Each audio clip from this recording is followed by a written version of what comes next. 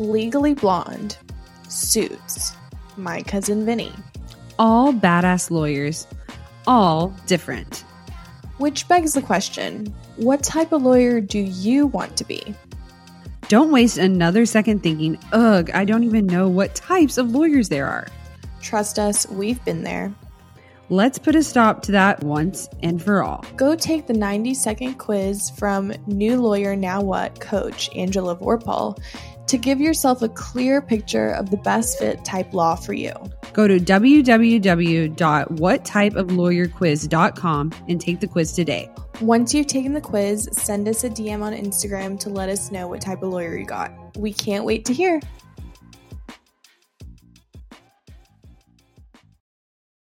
When we make the decision to go to law school, most of us have zero idea of what type of lawyer we want to be. I know that was the case when I started. Usually what we know about being a lawyer basically comes from Law and Order or Legally Blonde. Shout out to our girl Elle Woods.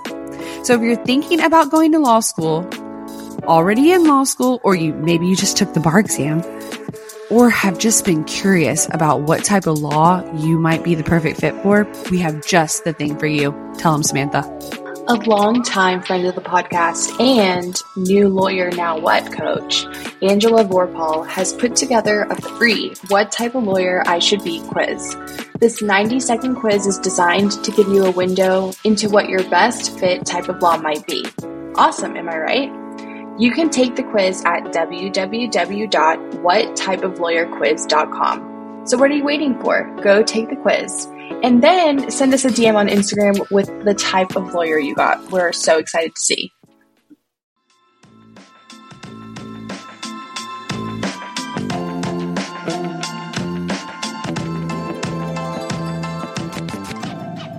Hey guys, and welcome back to Ladies Who Law podcast. I'm Haley. And I'm Sam. And this week we have a very special guest, an animal law expert who has built amazing programs and is currently at Vermont Law Institute. So this is a great episode for anyone who, is wondering what animal law is, as well as those people out there who are interested in animal law. Yes, so let's tune in with Miss Delci Winders.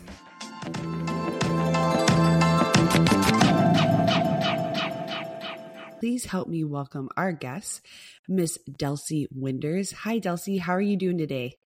I am doing great, and it's great to be here with y'all. Well, Delci, tell everyone a little bit about yourself.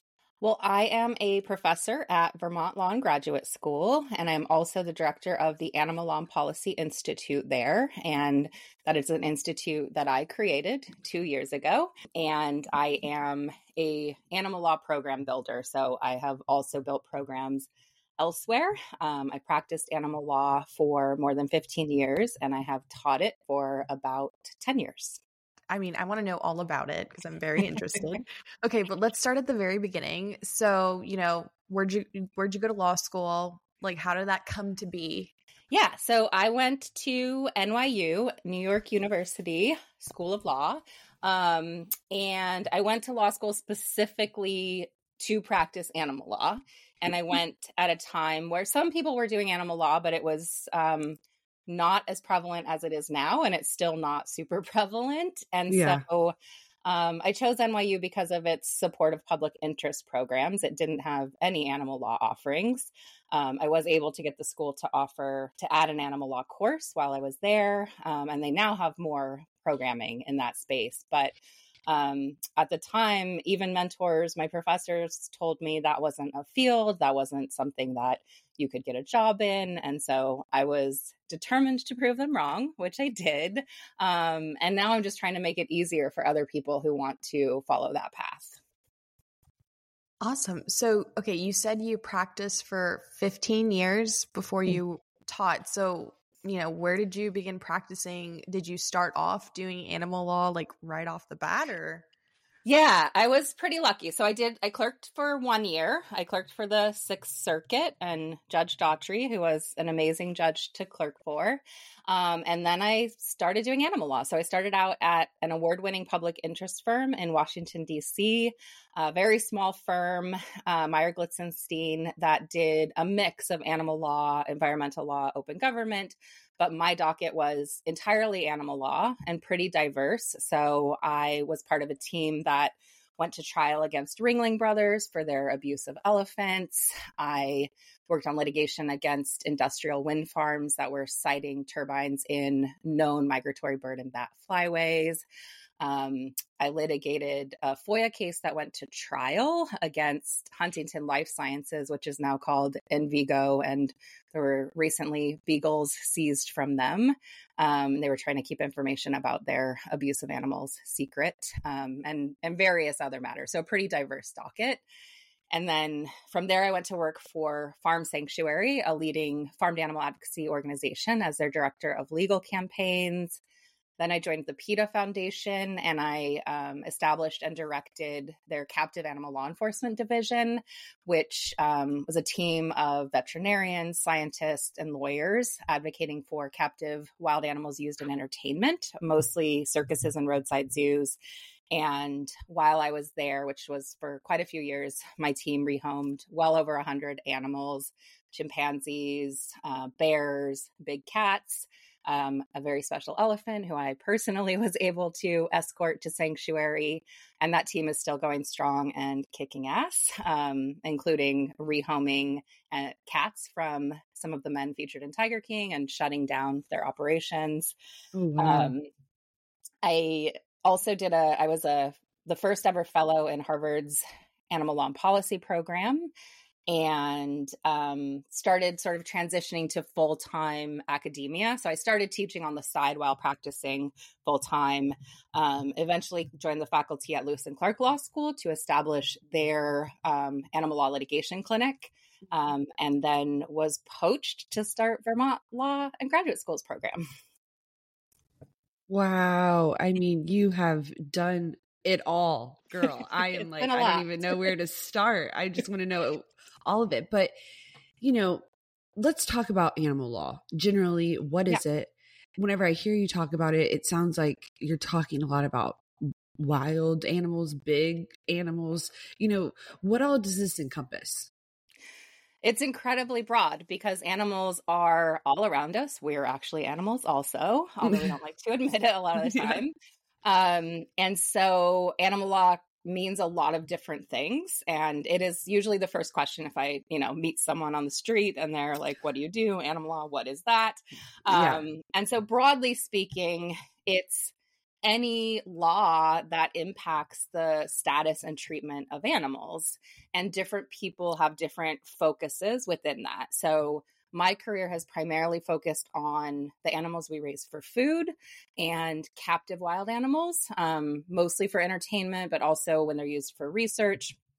But people work on companion animal issues, and there's a wide array of ways to do that. So you can work on tackling puppy mills, or you can work on veterinary malpractice cases and everything in between. Some people are working on conservation involving animals in the wild. People are working on animals used for experimentation. It really runs the gamut. And so what I'm trying to offer students is a really broad foundational education, and then mentoring them to figure out and then pursue their own interests within the incredibly broad field of animal law. I mean, that is something that I could definitely see myself wanting to do, like puppy mills, like take them all down. Yeah. And I'll help you, Absolutely. Come join us. And honestly, when you were talking about all like the elephants and stuff earlier, I was like kind of getting a little tear in my eye. It was, just, I love animals. Okay. So let's back up. Let's say if someone's in law school like you were, and they're interested in animal law and they don't have a program, right? Yeah. Which is most people. Yeah. Like where should they start so they can kind of like, what if they want to be you, Well, there are a number of things. So they could consider transferring to a school with an animal law program like Vermont Law and Graduate School. a school with a pretty robust curriculum in that space. They could also consider doing a dual degree. So in addition to our JD and LLM degrees, which are both available residentially and online, by the way, we also have a Master's of Animal Protection Policy degree, both online and residential. And a lot of folks do that along with a JD degree. And we have students from other law schools who do that. So they can do coursework online. And we also have a great summer session. So some folks just come to Vermont in the summer, which is magical. So that's one possibility. They also can work to get an animal law class added at their school. So last year, I taught an online class for Toledo Law because students there pushed for a class to be added. And so I taught it. And really, the growth of animal law has in academia has been thanks to students. Students have pushed for all of the programming that exists. It's also thanks to really generous funders as well. But if students weren't pushing for it, it wouldn't exist. So I would encourage students to advocate for it at their school as well. And I'm happy to talk to students who are trying to do that. I talk to students at other schools and try to walk them through navigating some of the hurdles. And also, if students are wondering like where to, apply to work and stuff, does every state have like, let's say, a PETA office or something like that? Yeah, so there aren't really a lot of regional offices, but most of the major national animal protection nonprofits have legal jobs that are virtual now, which is really nice. I think the pandemic hastened that, but the work is really national and sometimes international. So you might be traveling a lot, but there's not a need to be in one particular place. And we, at the Animal Law and Policy Institute webpage, we actually have a page dedicated to careers and job openings that's updated monthly. And it's really incredible the number of opportunities there are. So that it's vermontlaw.edu/animal law. And then you'll see the careers page you can click on. And that's opportunities for people who already have their BARD, but also student opportunities as well. But nonprofits aren't the only pathway. There are a lot of different ways to do this, and private practice is one. And I think we could use a lot more animal lawyers in private practice. And that's one of the new classes we're developing that I'm really excited about. So one of our alums has had an animal law private practice for 20 years. And she and her partner have sort of figured out the formula for how to do that sustainably and be able to feed yourself.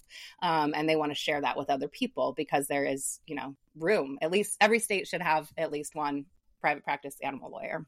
Wow. Okay, good to know. So right now, I'm guessing it's not a huge market for private practice, right? Yeah, it's not huge. And the challenge is I'm hearing from people all the time, like, who can I contact? I'm looking for a lawyer to do XYZ. And sometimes it's like, who in this state can they even contact? We don't know. So even here in Vermont, I get inquiries and it's like, I don't know who to send them to. And so I would like to see people meeting that demand. We'll be right back. Hey guys, we want to take a moment to talk about something that has been a game changer for us busy lawyers, Audible. Yes, Audible has been our go-to platform for incredible audiobooks, offering an extensive library of thrillers, nonfiction, autobiographies, and mysteries. And guess what? We've got a special treat for you. Audible is offering a free trial to our listeners, and all you need to do is check the link in the show notes. It's the perfect opportunity to experience the magic of audiobooks without spending a dime. Speaking of thrillers, I know you are currently hooked on Never Lie by Frida McFadden. Samantha, can you tell us a little bit about it? Absolutely. The twists and turns in Never Lie have kept me on the edge of my seat during the workday and even when I'm on my daily walks. It's like having a suspenseful companion wherever I go. And for those looking for some financial wisdom, I have been engrossed in My Money, My Way by Kamuku Love. It's packed with practical advice on managing finances, perfect for anyone trying to navigate the complexities of money management. What we love most is the flexibility Audible offers. As lawyers, our schedules can be unpredictable, but with Audible, we can enjoy our favorite books on the go. whether we're stuck in traffic, hitting the gym, or waiting for a court hearing. So, if you're ready to embark on a literary journey and discover the joys of audiobooks, click the link in the show notes to start your free trial with Audible. Trust us, you won't want to miss out on this fantastic offer.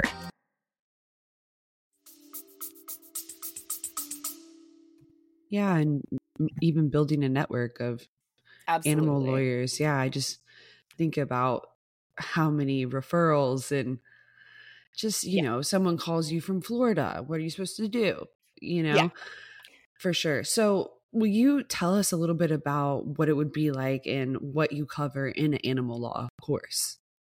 Yeah. So there's an animal law survey course, which is what most schools that have an animal law class have. If you've got a robust program like Vermont Law and Graduate School does, a couple other schools do, then you're going to have a much wider array of classes. So you're going to have more specialized classes. But in a survey class, which I'm teaching right now for the 25th time, Wow.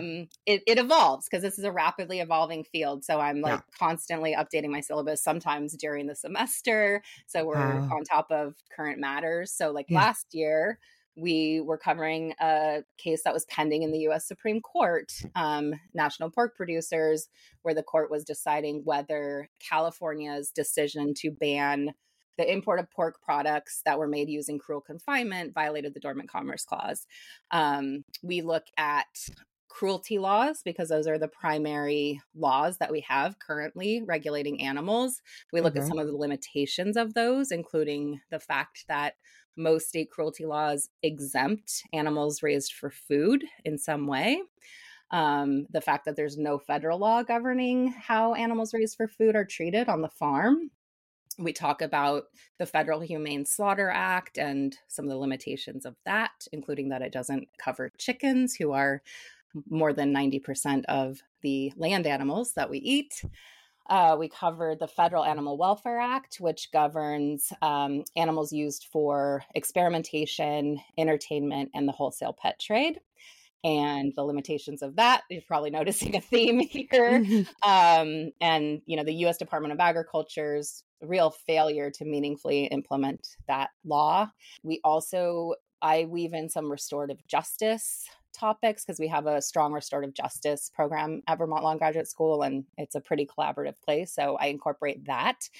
We had a symposium on restorative justice and animals last year. Those are some of the highlights. I mean, I could spend a long time talking about it, but animal law encompasses virtually every area of the law. So it's kind of a great bar study class because you got crim law, torts, contracts, the whole thing. What I'm thinking is this would include, dog fights, stuff like that. Would you go after people? Would that be criminal, civil? That's how's that approached, Yeah, great question. So dog fighting is banned in every state, as is cockfighting. That's more recent. Oklahoma was I heard about that. The last state. I think Louisiana, where I lived for many years, was the last state. And so on the federal level, it's primarily prosecuted criminally under the Animal Welfare Act. So there is a provision in the Animal Welfare Act prohibiting dog fighting as well as cockfighting.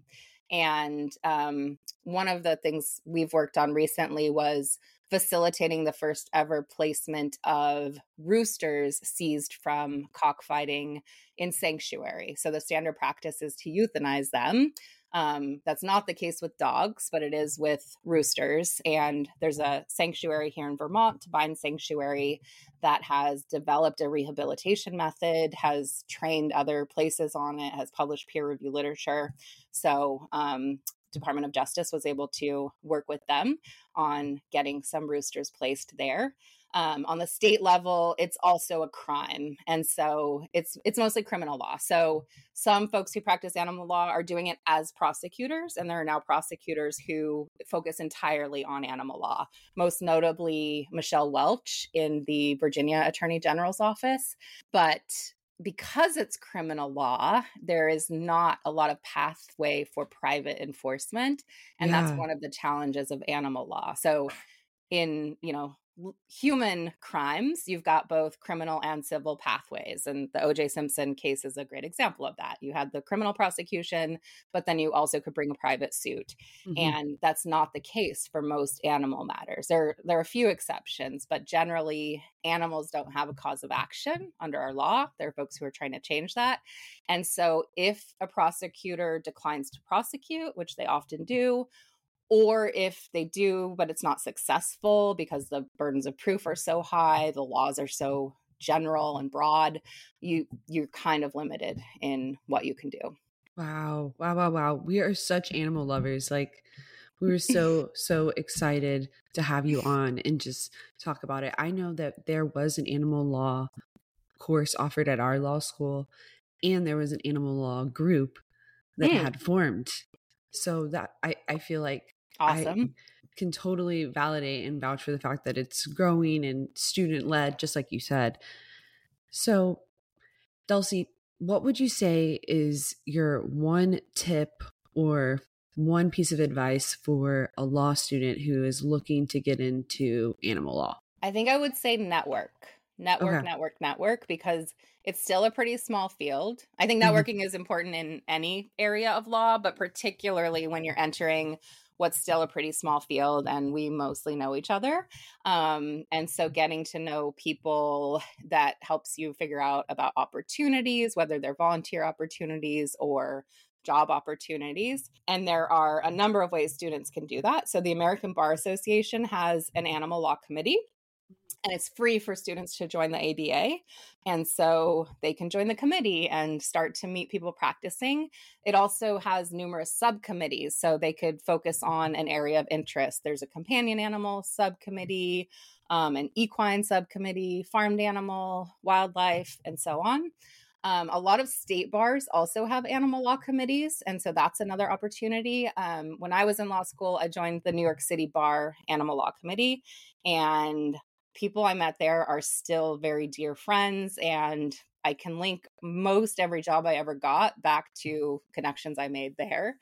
Wow, that's amazing. Yeah. And then there are also some really great conferences. So there's a North American Animal Law Conference, which is going to be in Toronto at the end of September. So maybe before this airs, I don't know, probably. But there's also the Animal Law Conference, the U.S. Animal Law Conference, which will be in LA in October. And there's a student convention component of that. So that's a great opportunity to first meet other students who will be your colleagues. I'm a good friend of mine who now runs the animal law program at University of San Francisco Law, was the director of litigation for the Animal Legal Defense Fund for a long time. And we met at that conference decades ago. And so events like that are really great ways, not only to network, but also just to get some exposure to the vast opportunities in this field. Love that. Great tip. We are big fans of networking over here. It's such a good one. All right, Delci, thank you so much for coming on today. So if any of our listeners want to follow up and chat with you more, will you tell them where they can find you? Yeah, definitely. So I think the website is probably the best place to start, vermontlaw.edu/animal law again. And that will have contact information about events that we're hosting, many of which are online, recorded, posted. It has the careers page, but I'm also on Twitter, I'm on Instagram, and I'm on LinkedIn. I'm not going on Facebook much these days, but I don't think anyone else is either. So, or X, sorry, not Twitter, but X. Oh yeah. Whoops. We'll have to edit that out. No, we won't. Well, thank you so much. I am definitely going to be checking out the website just so I can see if there's any post-grad opportunities to like learn about it, you know? Yeah. I think it's very interesting and very close to our hearts. Yes. So thank you so much. Yeah, it was great chatting with you all. Take care.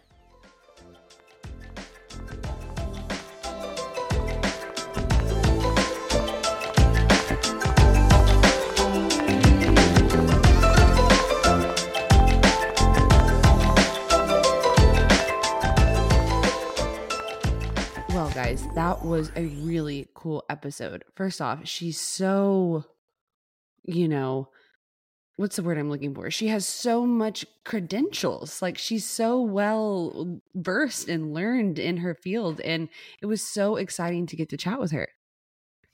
Yeah, I'm especially intrigued on taking down all puppy mills now. So I really want to know how I can get involved in that. So if you currently are a lawyer working against puppy mills, let me know, DM me. I'd love to join in on that. Not kidding. Because we love animals over here at the Ladies Who Law podcast. That being said, if you also love animals, you should definitely follow us on Instagram and like our post from today that has a bunch of cute animals on it. So that's at the Ladies Who Law podcast on Instagram. DM us, like our pictures. Tell us what else you guys want to hear. Yeah. We hope that your fall, it's like the end of September, can't believe it, is rounding, it's starting out good and it's going well. And you're probably like, what would you say, Samantha? Do you think that they're about halfway through the semester? Not yet. I would say I would say like October 1st is kind of like halfway through. Yeah. Because usually you start like in August and then like mid-November, like around Thanksgiving is when you start studying for exams. I feel like after Thanksgiving-ish, you know, it's kind of like exam season. So yeah, you're getting there. Yeah. So if you're having a crazy time, email us. You know, and by crazy time, I mean law school is a crazy time. And if it's, you know, affecting you, reach out to us. That's what we're here for. We hope that you all enjoyed this episode. And don't forget to subscribe wherever you listen, if that's on Apple Podcasts, Spotify, or whatever other platform you listen. Make sure and follow us so you never miss an episode. And make sure to leave us a review if you enjoyed this episode. Share with a friend if you have someone in law school and they've never heard of the podcast. Definitely send it over to them. You never know. What if they're interested in animal law and they like want to reach out to Delci? So you never know. You might be able to help a friend out. Yes, we love that here.